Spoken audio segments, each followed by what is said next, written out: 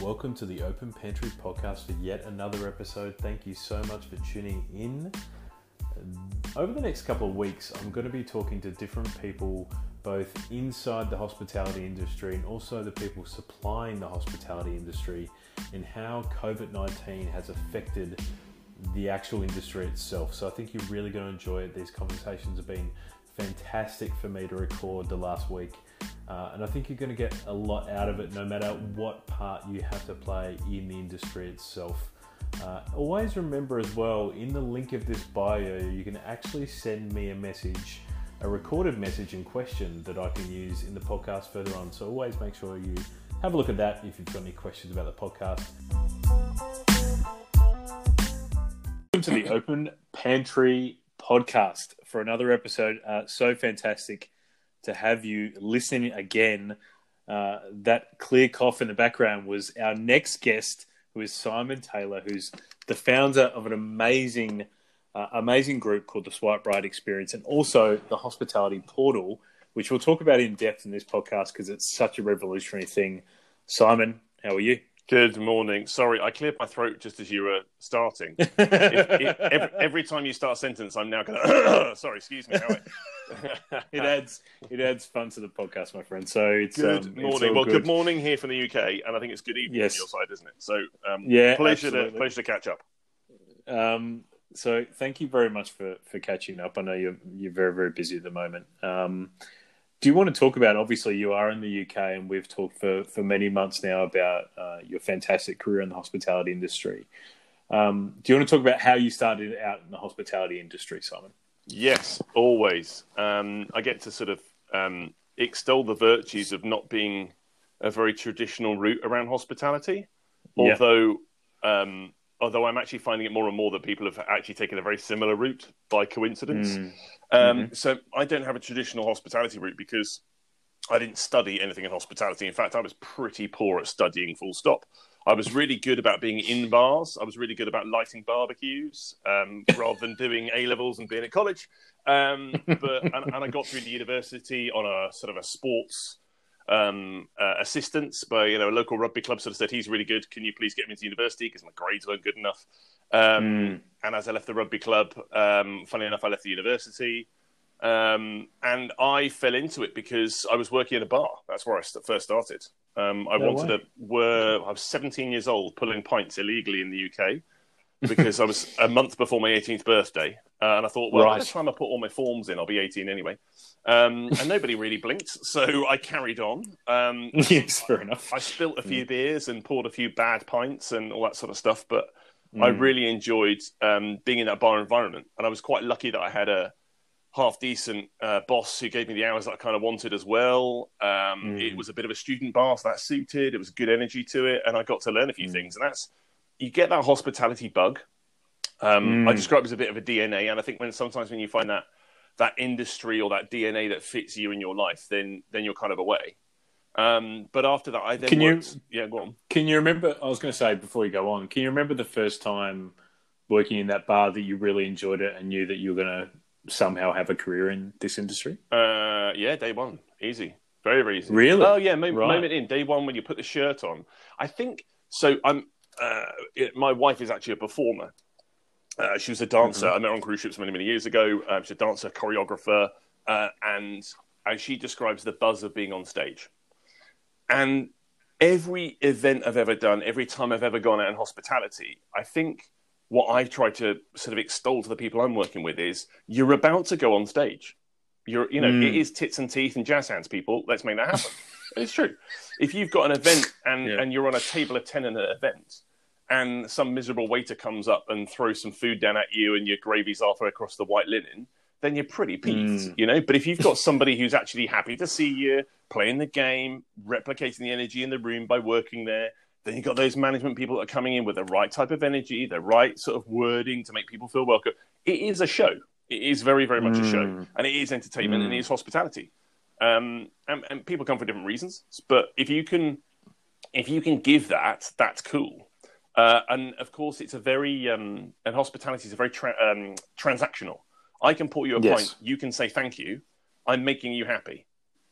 Yes. And for me, to be able to make that person happy just by pouring them a pint and put it across the bar, it was a fairly immediate. It was an immediate love. Oh, cool. Okay.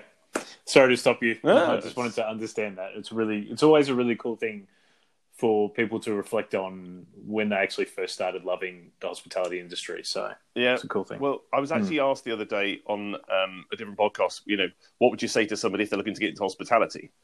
And I said, don't. And he went, what? I said, no, don't. I said, what? I said, well, because if you're thinking about it, you're probably not the right type of person. If you're considering it, then, okay, consider it, but don't consider it for too long. Get in and try it. And if you're spending any longer than, X by considering it, then don't do it because it's not in you. You'll do it for a while because it makes ends meet. And there are people in hospitality that keep the whole place going that are the make ends meet people. But there's a damn sight lot of people in hospitality there because they love it. You don't make a lot of money out of restaurants and bars and stuff. You make money out of different businesses. Hospitality is not always one of them. And it's a hard slog, so you do it for the love of it, not always for the dosh. Yes, totally agree. But I ran away for dosh, so I ran away off to cruise ships. Actually, that's where I went to next, and then I worked on cruise ships. What was going to be about 3 months teaching sports to young teenagers ended up being about 3 years, and running a sort of a family entertainment side of a cruise ship, which was wonderful. How did that come about? That opportunity came up? All my family had been at sea somewhere along the line. So going away on a ship was dead easy. I'd cruised as a kid. Yeah. I kind of knew where it was. My sister had done it before me even. And it was just one of those things of, what do I do now? Oh, I could go and teach that sport because I've got that, sport qualification, the sort of one you do on a weekend, you get a certificate and you think, where's that going to take me? And funny enough, it was just, it was a little step into traveling the world, which was pretty cool. So I was lucky there because it got me a step out. And then after a year or two, all of a sudden, instead of a pair of shorts and a T-shirt, I got a white uniform, and then things changed a bit more and the money was half decent and I stayed a bit longer. And it was really cool. I really, really enjoyed it. Coming away was very hard because you're looked after very well on a cruise ship. Things have changed now. You can't drink and party like we used to drink and party. But I used to love that side of hospitality, which was work hard, play hard. And coming back was very, very hard. But then I actually sort of went into food and drink that much more with a Rackets and Fitness group in the UK who had a couple of sites. I picked up their restaurant and bar. Rather than being assistant general manager, I was kind of, head of F&B there. And I did that for about a year. I was dreadful. I didn't know my arse and my elbow, really. I learned more. I think I learned more from them than I ever really gave them. I don't really feel, right. I think I probably did quite a lot around their memberships or something like that, but probably not a lot around their F&B, looking back anyway. But then I was, from there, I left there and then ran off to the Middle East. I ran off to Abu Dhabi on a bit of a fluke, really. And was ending up heading up an F&B team of 200 and odd people over in Abu Dhabi as head of F&B for a private members club over there. And spent 3 years there. It was 3 brilliant years. Loved it. Absolutely loved it. And it was one of the sort of formulations, really, of my F&B career, turning around restaurants, creating new restaurants. I was so lucky that I had a GM who was an ex-F&B guy who put his arm around me and said, listen, you're really good with the punters. You're really good at these thinking areas. You're really good at that, but that bit's off. So I can cover that bit. You can cover this bit. And, and it was really, really good. So I was lucky that I've always had a good boss. There was a really good ops manager there as well. And he kept it, challenging and good. And so I loved it. I loved all of a sudden. I was really entrenched in F&B then. And working 6 days a week and doing all the hours that God gives was very rewarding. I really, really enjoyed it. Really, really enjoyed it. Were you given free rein to do whatever you wanted in that kind of environment because there would have been, I imagine, probably a surplus of cash in Abu Dhabi? There definitely was not a surplus of cash. Really? Because it was actually a private members club. The members owned the club. So the land was actually gifted to them by Sheikh Zayed in the 60s. It had been there for however long. There was a committee that ran it. So it was really, really tight, really stringent. But they actually weren't earning a massive amount of money out of their F&B because they wanted to try and keep everything very affordable. But then there was this sort of quality issue fundamentally because they wanted it affordable. So it's this sort of, it hasn't got to be cheap, but it's got to be good value. And I was trying to get them away from cheap into value, which is you can still have a Wagyu steak and a bottle of Petrus at good value. It's about a value proposition. So I think we managed to do a change up, and we changed how the wines were done. Rather than buying bottles at different prices, we literally had 2 or 3 different prices for the bottles of wine. So there was house plus one, and then one other. And then if you want to bring your own wine, here's the markup. Really simple. So then people could enter into really, really good wine at the same rate pretty much as what the next one up from house wine would have got us. So it was a great place to go and get a really good bottle of wine. And then we became known for that sort of thing. It's really smart. So that's where you had to go and do the wins. I mean, of the 12, 15 outlets that were there, I think we redid most, if not all of them. It wasn't all my doing. I mean, there was the GM was pushing, the ops guys were all pushing to redo things. And that was the beauty of it. Sometimes you get pushed along. I didn't have to lead along so hard. Good experienced team that just needed a tweak in the right direction sometimes. Really big events and that sort of thing. So it was a full exposure for 3 years, and it was a wonderful time. Loved it. Yeah, wow. What did you do after you left there? That's fantastic. Then I eventually, I was due to go back and work in London, and the job that I was due to have when I was back in London fell through the day before I was leaving Abu Dhabi. I was like, okay. So I was like, oh, crikey, I've got to go back. And at one point, I thought I'd lost all my money in Abu Dhabi as well, because I got the wrong transfer going out, and then I closed my bank account, closed my visa, closed everything else, but managed to get that sorted. But got back to the UK and spent a few months chilling, a few months, just did a little bit of travel, see your old mates again, all that sort of stuff. And I was in an interview process with Bacardi, which took about 5 months end to end, actually. Wow. But I'm really pleased I hung out for it, because I spent 8 years there. And I basically looked after, I was in a marketing team in London, but it was a global role, global remit, to look after all their hospitality. So a lot of the visitor centres, a lot of the brand homes, and to go in where there's been no management whatsoever for a long period of time meant there was a nice gap there that I could fill. They were costing a lot of money. They weren't really massively organised. All done at a local level, which is brilliant, but not really done in the right ways. So with a bit of F&B experience and by hook or by crook, I was due to be working for a guy that was going to turn up on the same day as me. We both started to work, new department. He didn't turn up, so I took over. And it really was that sort of, go. I was like, oh, shit, okay, fine, thanks very much indeed.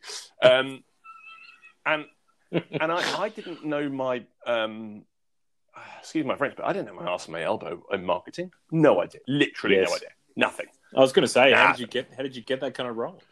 I got it because I was an operator, and they were looking for an operator person to help out, saying, listen, the operation's right here. This looks a bit silly. Right. And then actually, by probably my personality, sticking up and saying, hey, listen, you've got something good here. Why don't you make a bit more of it? And then, and because I kind of ran my own team, my own department, it enabled me to have enough time to do the work and the research to then make myself an expert in the field. And so, I mean, this is sort of 10, 15 years ago now, where I was looking at how brand experiences in marketing can affect people and make them lifelong advocates or lifelong lovers of a brand and keep them purchasing that brand. How can you get them to do bar call when they walk into a bar and say, I want this drink with this product? Yes. And I started to map that a long time ago in experiences. And then I started to get to the point of going, sorry, just so you know, my experience is 10 times more powerful than your marketing campaign, and it's 10 times cheaper. And gradually people were starting to look up and go, okay, cool, that's interesting. Thanks, mate. And, pat on the head, sit down.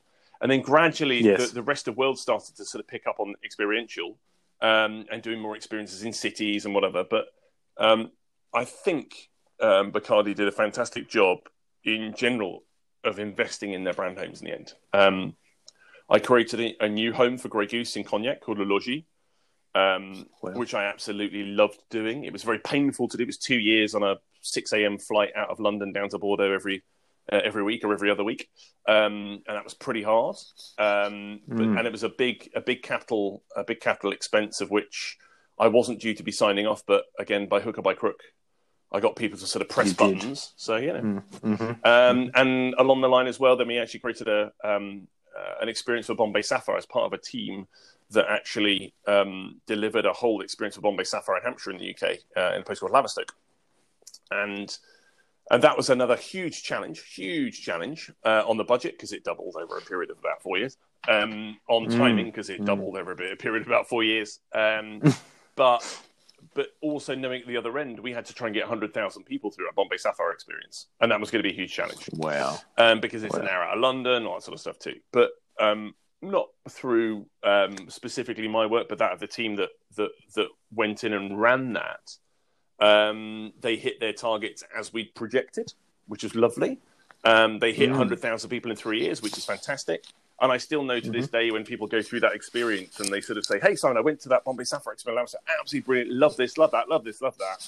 And I know coming from there what they can tell me about that brand. By pretty much saying, so, what did you do? Which tour did you do? How did that work? I know they're going to tell me ABC or, DEF or, it's incredible. The planning and that messaging going in is absolutely rich on the way out. And that's the time at Bacardi, educated me in marketing. I did enough marketing courses with them over the 8 years. Crikey, every CMO that comes in says, "Hey, we're going to do it my way. Let's educate everybody." So you go through another marketing course. So that's good. And so I got to know brand marketing really, really well. I got to know the marketing management or brand management really, really well. And over 8 years became very much that expert into experiential marketing, really, and how to really make that impact. And that's what actually funded or founded, if you'd like, the Swipe Right experience aspect of our business today. I want to get onto that in a very short second. I was just going to ask, with such a big brand like Bacardi, you said they were disorganized at the start. Were you surprised with such a big brand that they were disorganized and didn't have all their sort of their ducks in a row, so to speak? No, when you first joined. No. I when I say disorganized, I mean locally organized, globally disorganized. So if you look at anything on a local level, it looks about right. When you then sort of layer back up to really what it should be doing, it's off. And it's miles off. And that's a communication thing. That's a local politics thing. That's a brand and operator thing. There's a whole load of different politics that play. There's a whole load of different operational stresses and strains that play into that as well. But in general, every site, the management team there, I would say was fine. I started adding a management layer very slowly because it seemed to be very sensitive, whatever we did. And gradually you get your wins and gradually you build the confidence and gradually you get your money from the board to go and do more capital expenditure and gradually you learn how to pitch for stuff to a board and say, "Hi, can I have X million, please?" And they say, "Yeah, it's a great idea, Simon. Carry on." "Okay, thanks." So you sort of understand that there's a return on investment. You understand when you're speaking to those board members and what you're up to and how that goes. I also remember very well from Facundo Bacardi, so still family-owned Bacardi, and I think it's probably one of its strengths as a business. Its family unity is around the top guy, Facundo Bacardi, and the current Facundo Bacardi, as we turned him around and got him out of one building in Laverstoke in Bombay Sapphire, and he turned around and saw these beautiful glass houses coming out the River Test that were stunningly designed. Thomas Heatherwick's studio designed these glass houses coming out the Test, and then they would arch, if you'd like, out of the Test and then into the distillery building, and they were beautiful, absolutely stunning. And when he walked out, he said, "Simon, why didn't you just tell me it was going to be like this? This is amazing. Then we would have had no problems with the budget and the time and the this and the that." I was like, "Okay, thanks. It's a little bit late for that now, but I guess that's a bit of a backhanded compliment for the team that has just delivered that." But yes. So there is an element. I wouldn't ever say it's disorganized where there was. Naturally, there's always some issues. Every operation there's always some issues. Of course. But in general, what was being driven there was passion. And that's what underpins hospitality. If you can get the passion and the alignment around what they're meant to be delivering, whether that is money-wise or message-wise or just in the day-to-day wise, if you can get that passion and that requirement lined up together, then you're flying. And that's what the job was, really. Get it all lined up together. Yeah, totally. Good fun. So So as we talk to each other on the 9th of April, can you explain to me how the last 4 to 5 weeks in the UK has been in the hospitality scene? Cataclysmic. There you go. I can't think of anything else. It's been a rumble. That's a good word. It's been a real. It's been a real rumble. We had some recruitment. We got a recruitment on looking at chefs and senior managers in hospitality. That fell off about 3 and a bit weeks ago. Then our projects. I just got back from Georgia, Tbilisi. This second week of March, if you like, it's only a month ago, and they had that first case. It was on the paper as I was leaving, their very first case of COVID virus, and I was like, "Ooh, this is getting more and more serious." So I'm pleased I'm leaving right now. That's okay. Let's get home. And as I was getting home, and as I was running through Istanbul airport, and as other things are happening, you start to sort of realise that this is more and more serious, more and more serious, more and more serious, more and more serious. And then, unfortunately, I spend probably the next week, taking telephone calls from either panicked clients going, really sorry, we can't carry on, helping operators that we've either worked with in the past or have or just wanted to speak to us and get a bit of advice, saying, help, what's the best thing for us to do now? We've got our arms up in the air and we're panicking. Or watching mates of mine on social media close their bars and restaurants with the heaviest of hearts. And to watch your mate lean up against the bar with a drink in his hand, you can tell he's like, I didn't expect my bar to close like this. Didn't expect my pub to close like this. And it hits you emotionally because it hits them emotionally because they're driven, as the industry is driven on emotion. It's not driven on much else. They're driven on service and the pride and the stuff that comes into hospitality. Yeah. And it's literally through no fault of their own, through nothing to do, whatever, is they just have the rug pulled out from underneath them. And they don't know when that's going to reopen. They don't know when that's going to go. So there's massive uncertainty. There's still a bit of panic out there. You know, we're still going to get that panic and uncertainty even when we reopen and look to reopen. It's always going to be those two constant things. It's a case of managing that now. And the UK is either struggling or shut in hospitality. But everything I've seen in the last week, so there's been some really good sort of online conferences. There's been some live feeds across Facebook. There's been people sort of feeding in. There's been 1 million people making sourdough, I think. But isn't it hilarious coming from a baker's perspective of mine? How everyone thinks they're a baker now. It is both a slap in the face for me and a joyous moment. It's just hilarious. What do you want? It's just like, because I thought myself of starting maybe a bakery the last couple of weeks, and I'm just like, oh no, everybody's baking. There's going to be little pop-up bakeries everywhere.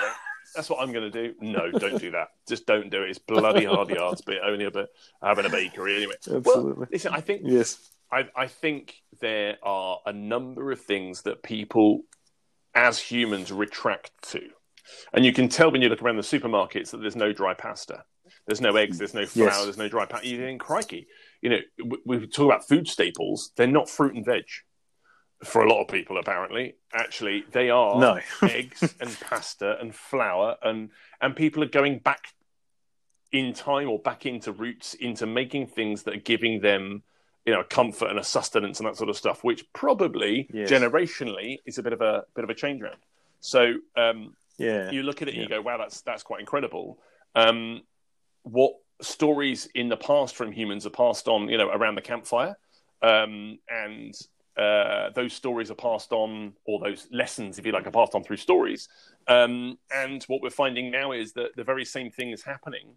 And those lessons are being passed on stories on social media. It's just a new medium. There isn't a campfire as it is right now. It's a screen, and that's where people are. And they're sharing what they're doing.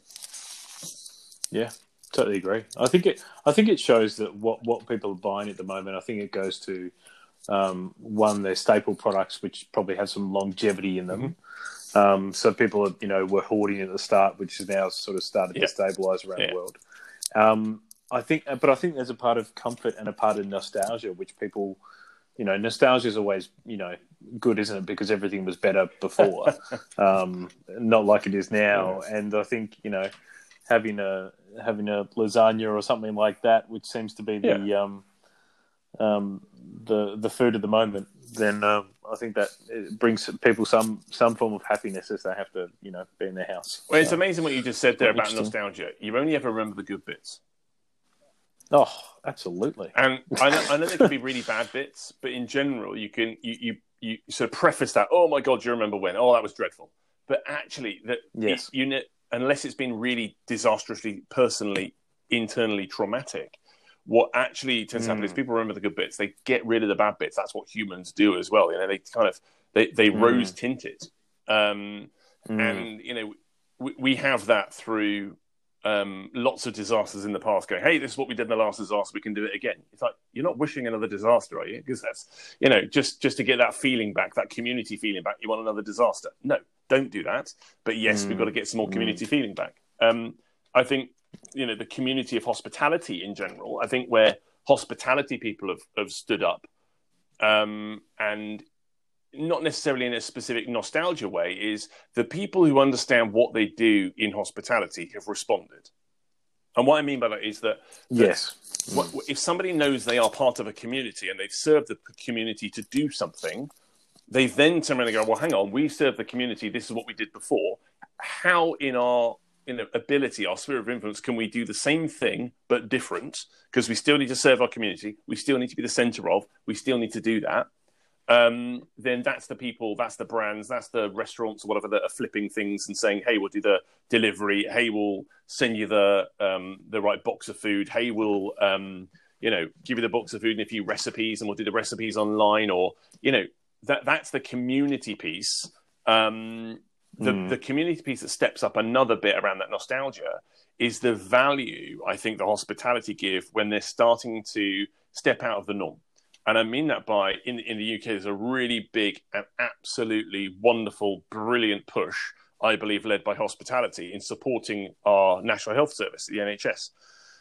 The amount of restaurants either funding, trying to get some money in so they can feed the guys, the amount of restaurants saying, hey, we can do 5,000 meals a week.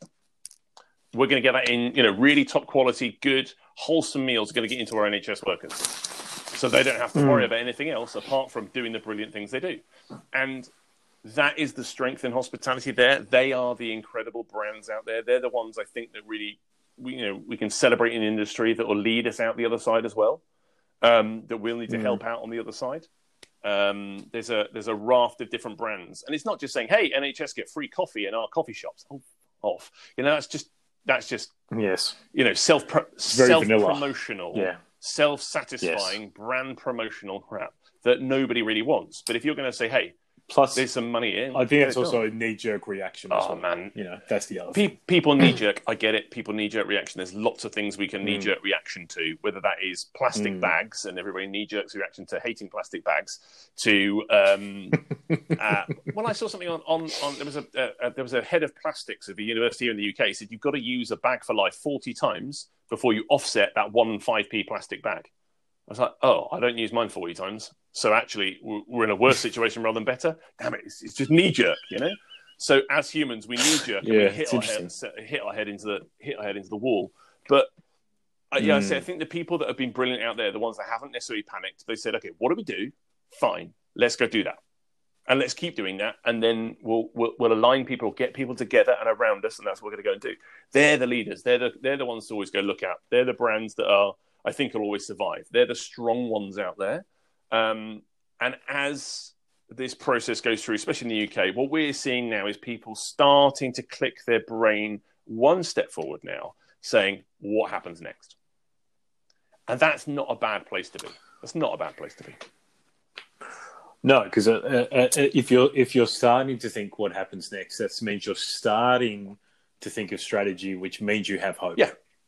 And hope gets people through the worst situations. Yes. So collectively together as a community or singly. So it's good to hear. So I suppose with that, Simon, like where do you think it's going to leave the hospitality industry in the UK? I know that's a massive question, but like you talk to so many people in the UK and Europe, obviously, especially like. Where do you think this is going to leave hospitality in 2020? Poorer in finances, richer in understanding who they are. I think they are going to be richer in the sense that they'll understand their value, in the community, understand their value to a patron. I think the patrons will understand the value of a hospitality offering. There was something I heard as well recently saying, we've got to stop binge watching everything because the TV companies can't produce enough TV series to come next. If this locks down for a long period of time, we're all stuck on old versions of it. I was like, okay, fair enough. But I guess people will then appreciate the TV side of it and the arts and that sort of stuff too. But I think there's a huge appreciation going to be coming for example, in the UK pubs.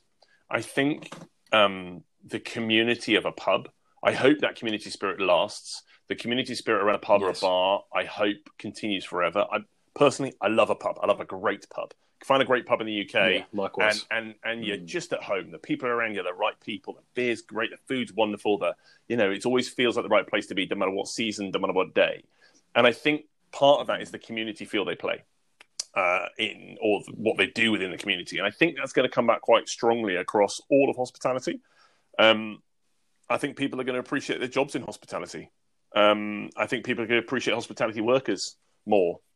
There is I'd like to think that, when and as if we ever see green shoots in 2020, and my hope is, touch wood and would encourage anything to get those green shoots, but not at the risk of anybody's health, then I think hospitality will be a little richer because they've had that introspective time, that time to sort of plan themselves, their brand, work from their values, which is like the strongest place to be in hospitality is working from values. If you work from your values, then people can align to you quickly. And we do a lot of sort of brand value work anyway, or brand positioning and brand planning and brand creation. But it plays off values. As soon as you can play off values, people can align to you. And as soon as you get that alignment, then you'll find the people in your tribe, if you'd like, and you'll find them keep coming back. That is community, basically. It really is just the community side. So my hope is that whilst I expect some businesses to unfortunately fold, I know some people are shut already. I know loads of people are being fired. As in they won't.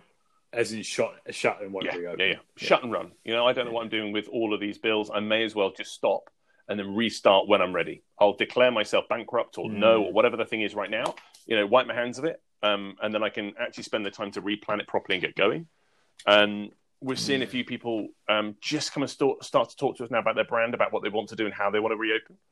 And we're seeing a few people say, well, hang on, I have to, change the way I operate.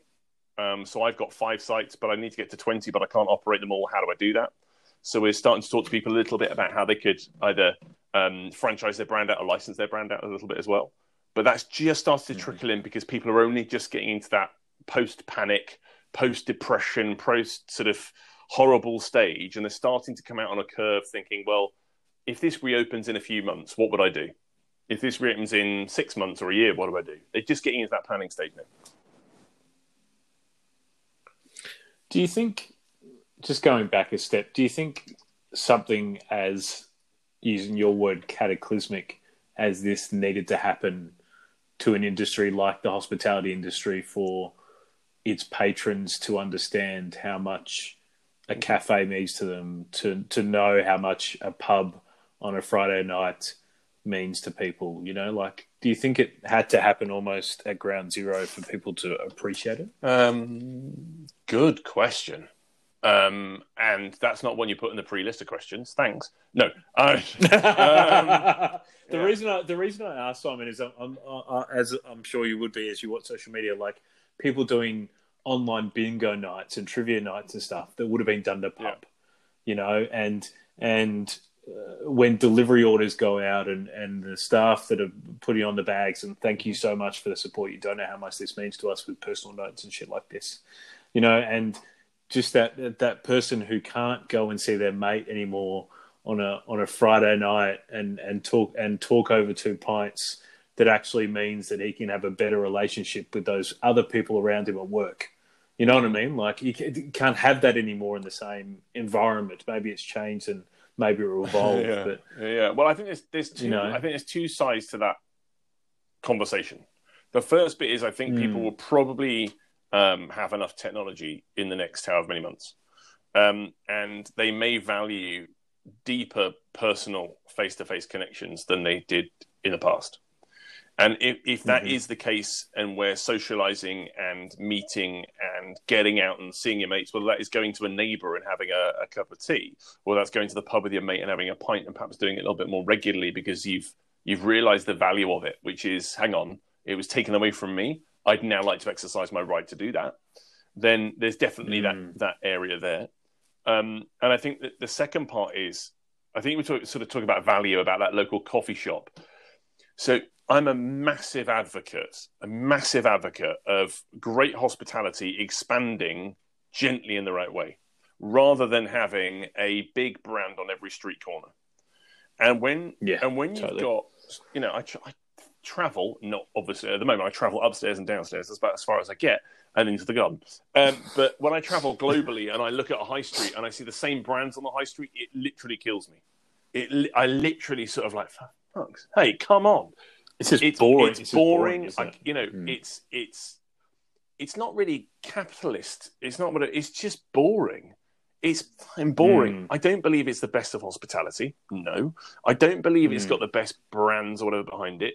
There's absolutely a place for X burger chain, Y pizza chain, Z coffee chain. Fine. There's a place for all those. But the domination of it in hospitality, I think, needs to be dialed down. And I think some of the young, brilliant brands that are coming out that have got some young owners that have got 2 sites, 20 sites, whatever it is in those sort of that region, who want to expand, who want to try and get to new cities or new countries or whatever, that's the people that are actually leading hospitality. Because, again, they trade on their personal values, they trade on their personal ownership. And just what you were saying about the community needing that coffee shop, the coffee shop needing the community locally, my hope is that the local and the local brand come together a little bit closer, rather than the local and the international brand come a bit closer. I understand everybody might be missing their Big Mac, fried chicken, whatever the thing is they're going to be missing, sure.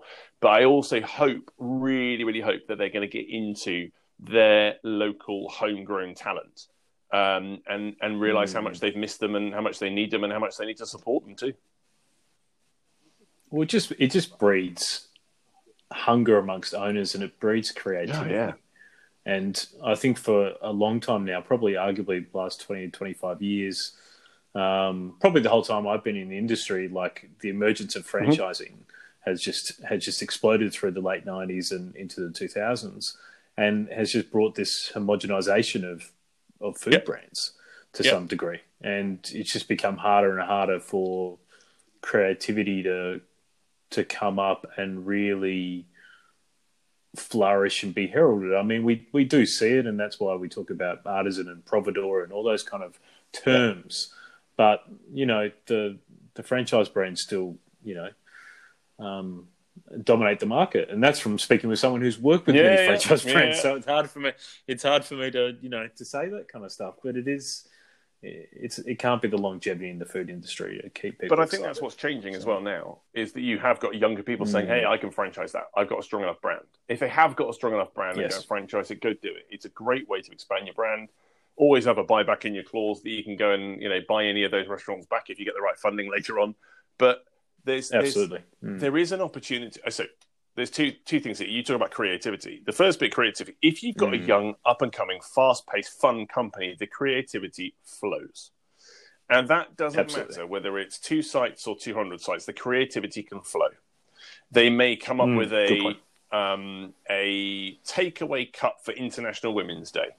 They may come up with whatever the thing is that they come up with. It can get rolled out really quickly because the connectivity to the center is actually really strong. And the connectivity from end-to-end product is also very, very strong as well.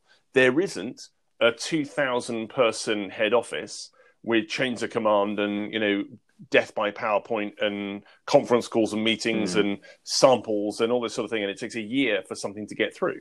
Something can get through on a small franchise quickly. And that's its power. That's where I think young companies can come out, franchise, and manage their hospitality brand. And they're starting to come and do that now. We've seen some really, really interesting brands. We're seeing some really cool people who just say, listen, I've got this really cool thing. I want to expand it. Not a case of how do I do it? We don't have to tell them how to run their brand. They already run their brand really, really well. But actually, it's giving them the confidence to take the step is you can tell somebody else how to run that brand. Hospitality in itself, flipping a burger, making a coffee, putting a restaurant together. They've got different levels of skill and execution. But if you can pull the brand piece together, if you can pull that conversation around the brand, still be relevant, still find the right consumer, and work with a franchisee or a licensee or a JV partner who you're aligned to and you get it, and again, you can work off your values, then there's a lot of strength in that, because where those big brands fail, I believe fail, which is they spend too long to do things. The young brands, the up-and-coming ones, can be agile. They can be different. They can really make a big mix. And therefore, they can relate to the consumer that much quicker and that much more deeply. And that's the way to win, I think, in hospitality as well, is, kind of take on the big brands a bit. They're big guys. Don't worry. They'll take up with a bit of competition. Get the young up-and-coming brands to come in. Give them a good kick in the right direction. Because I'm absolutely sure that there is some better hospitality out there rather than just international franchise chains with 2,000 sites. Totally agree. Rant. So let's talk about the hospitality portal, which is how we're connected, and talk about the situation that's currently at the moment. Like, how do you think that's going to affect the concepts which you're trying to get up into the portal and get open, and investors as well? And where do you think investment's going to be? So the portal there is to champion hospitality brands, the really great hospitality brands. We don't work with anybody. We don't work with dickheads. I can't be bothered to work with people that are going to come in and say, hey, I'm looking for funding for and they just don't get it. No. You're trying to franchise a brand as a pizza concept. Go to another franchise company who do cleaning contracts and teaching English and all that sort of stuff. Go to those franchises. Go to the ubiquitous franchise world that is feeding itself. Yeah, and that's fine. And there is a place for that too. I'm not saying it's not a place for it. I'm just saying it's fine, but it's not what we do. What we're doing is we're taking on the great hospitality guys and saying you can do something a little bit different. Now, by doing something a little bit different, and the idea of the portal is to have a confidential space for people to put their brand out there and be exposed to more projects or more potential partners than they were yesterday. What do I see with the portal right now? Of course, nothing's really, in theory, happening when it comes down to the concepts. They're sort of sitting there and saying, well, hang on, nothing. And I'm not on the phone to any one of my guys saying, hey, do you want to come part of the portal? No. The only thing we can do right now is chat to the guys that are in the portal, see what we can do to help, see how we can, help them with their brand, see how we can help them with their sort of close down, give them any advice, give them an ear, get the chaise long out and listen to the issues too. But the flip side is what we also see is that projects are still going on around the world. We still see people building hotels and needing concepts to go in hotels. We still see people coming up with great ideas that probably want to do something. So there's me sort of saying we shouldn't do anything. I'm going to have to open this back up anyway, because there are projects that need brands. Good brands and something new and something interesting with craft, authenticity, and provenance. And if any of those hospitality operators have got those three buckets in any depth, then they'll always do well. And projects will continue. Yep, funding may even be a bit quicker now because they may have stopped end of last year, or they may not be doing anything in the beginning of this year. So they've got to get out there and go spend that money that they've been given by a fund to go and invest in the industry. But I would always say that the time to, there is a time to plan it. Obviously, people are starting to get into that now. The portal is a confidential space. I'm not pushing yet, but we still keep our conversations with everybody around the world. And in the next couple of weeks, if we get enough conversations with people about planning for the future, then we'll, be a bit more proactive and see what we can do to support some people in their business as well. That's what it's all about. What would you? Another question without notice, if I may, Simon. What would you say to a brand out there that has multiple units that is has obviously decimated their brands at the moment, and they're just confused and worried and scared? And what would you say to them has been a strategy to try and just get through this crisis for themselves? So, yes, I mean that's the conversation we've been having quite a bit. I think that the first thing is that it's okay to panic. The first bit, it's okay to panic. It's okay to be upset. It's okay to think you're going to lose your business. It's okay to not know what's going on. It's that is the situation. It's okay to do that sort of stuff. It's okay to throw your arms up in the air and literally run around in circles for a bit. But once you've done that, it's time to come down and start thinking. It's time to get out of the worry section and get into the thinking section. I always say to people whenever we speak to them is, what can you do now? Fundamentally, what can you do right now? Could you open any one of those sites? Could you do takeaway? Could you do you want to do anything right now? There's you've got to have a want, you've got to have a need, a want and a need to go do stuff. And actually, sometimes they just go, no, I don't want to do anything. I just want to shut and I just want to cry into my own soup. Okay, cool, do that. You've got to get through that almost grieving process. And once you get through that grieving process, and you get your anger and your denial and your grieving all the way through those processes, gradually there will be a point of acceptance, and gradually there'll be a point of, once I'm starting to accept it, I will start to get planning with it. Always, batten down the hatches, go through your budget list by list, point by point, moment by moment, and see what you can do to get rid of any costs, because you don't want to be sitting on any costs wherever possible. There are lots of advisories like us out there. There are some free pro bono advisories, some big CEOs out there as well, that if you want to tap into it, go tap into it. Go and just keep chatting to people. And I think if you keep chatting to people, and if you keep, if you've battened down your hatches and you've got back to square one, if you'd like, you're at the lowest point. The only way is up from there. So then go speak to people, keep speaking to people, keep speaking to people, keep speaking to people. The creativity will flow. The want will come back. The hospitality DNA is always there. Yes, you might have to pivot. Yes, you might have to change. But in that, there's some real value. And, is it a case of replanning your brand? Is it a case of saying, hey, I always wanted to open something that was a bit more vegan? Great, do that now. Put the menu planning in place. Get the design done. Get all that sort of stuff in place, ready to go, because you can do that now, whereas you couldn't before. So that use the time wisely, but also ensure that you have the downtime, because you don't get it in hospitality. You do not get downtime. No. So now you've got the downtime, let yourself have that downtime. And as you've let yourself have that downtime, the creativity will start to open up. Well, and that's what we're seeing. Really good points. I think the shock has come off to some degree for hopefully most parties, and allows them to really think about what they want from their business, which is always absolutely. a positive thing. Absolutely. Simon Taylor, thank you so much for being part of this podcast. It's been fantastic to have you on. What's the best way that people can find out about yourself, about the Swipe Right experience, and also the hospitality portal? Very similarly to probably lots of people, we are on the swiperightexperience.com as a website, or the hospitality portal as a website. We're across areas of social media, of course, like everybody else, Instagram, LinkedIn, or as you post this podcast out, I will then virtuously comment about how wonderful it is underneath, and then perhaps put some other contact details.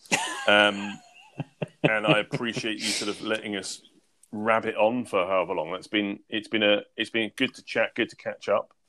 But likewise, I think it's not just about contacting and saying, hey, the Swipe Right Experience team are going to want to look for some business. We're not looking for business right now. What we're looking to do is try and support a few people right now. So if anybody's out there, they want to pick up a Skype call, FaceTime call, WhatsApp call, whatever else it is, as long as they're providing their own tea and coffee the other end, and they're not expecting me to come over and deliver it, then I'm cool with that. And give us a buzz, and we'll go from there. Beautiful. I'll put all those contact links to the bio of this podcast as always. Super. Thank you, Simon. No, thank you, man. Take care. Take good care.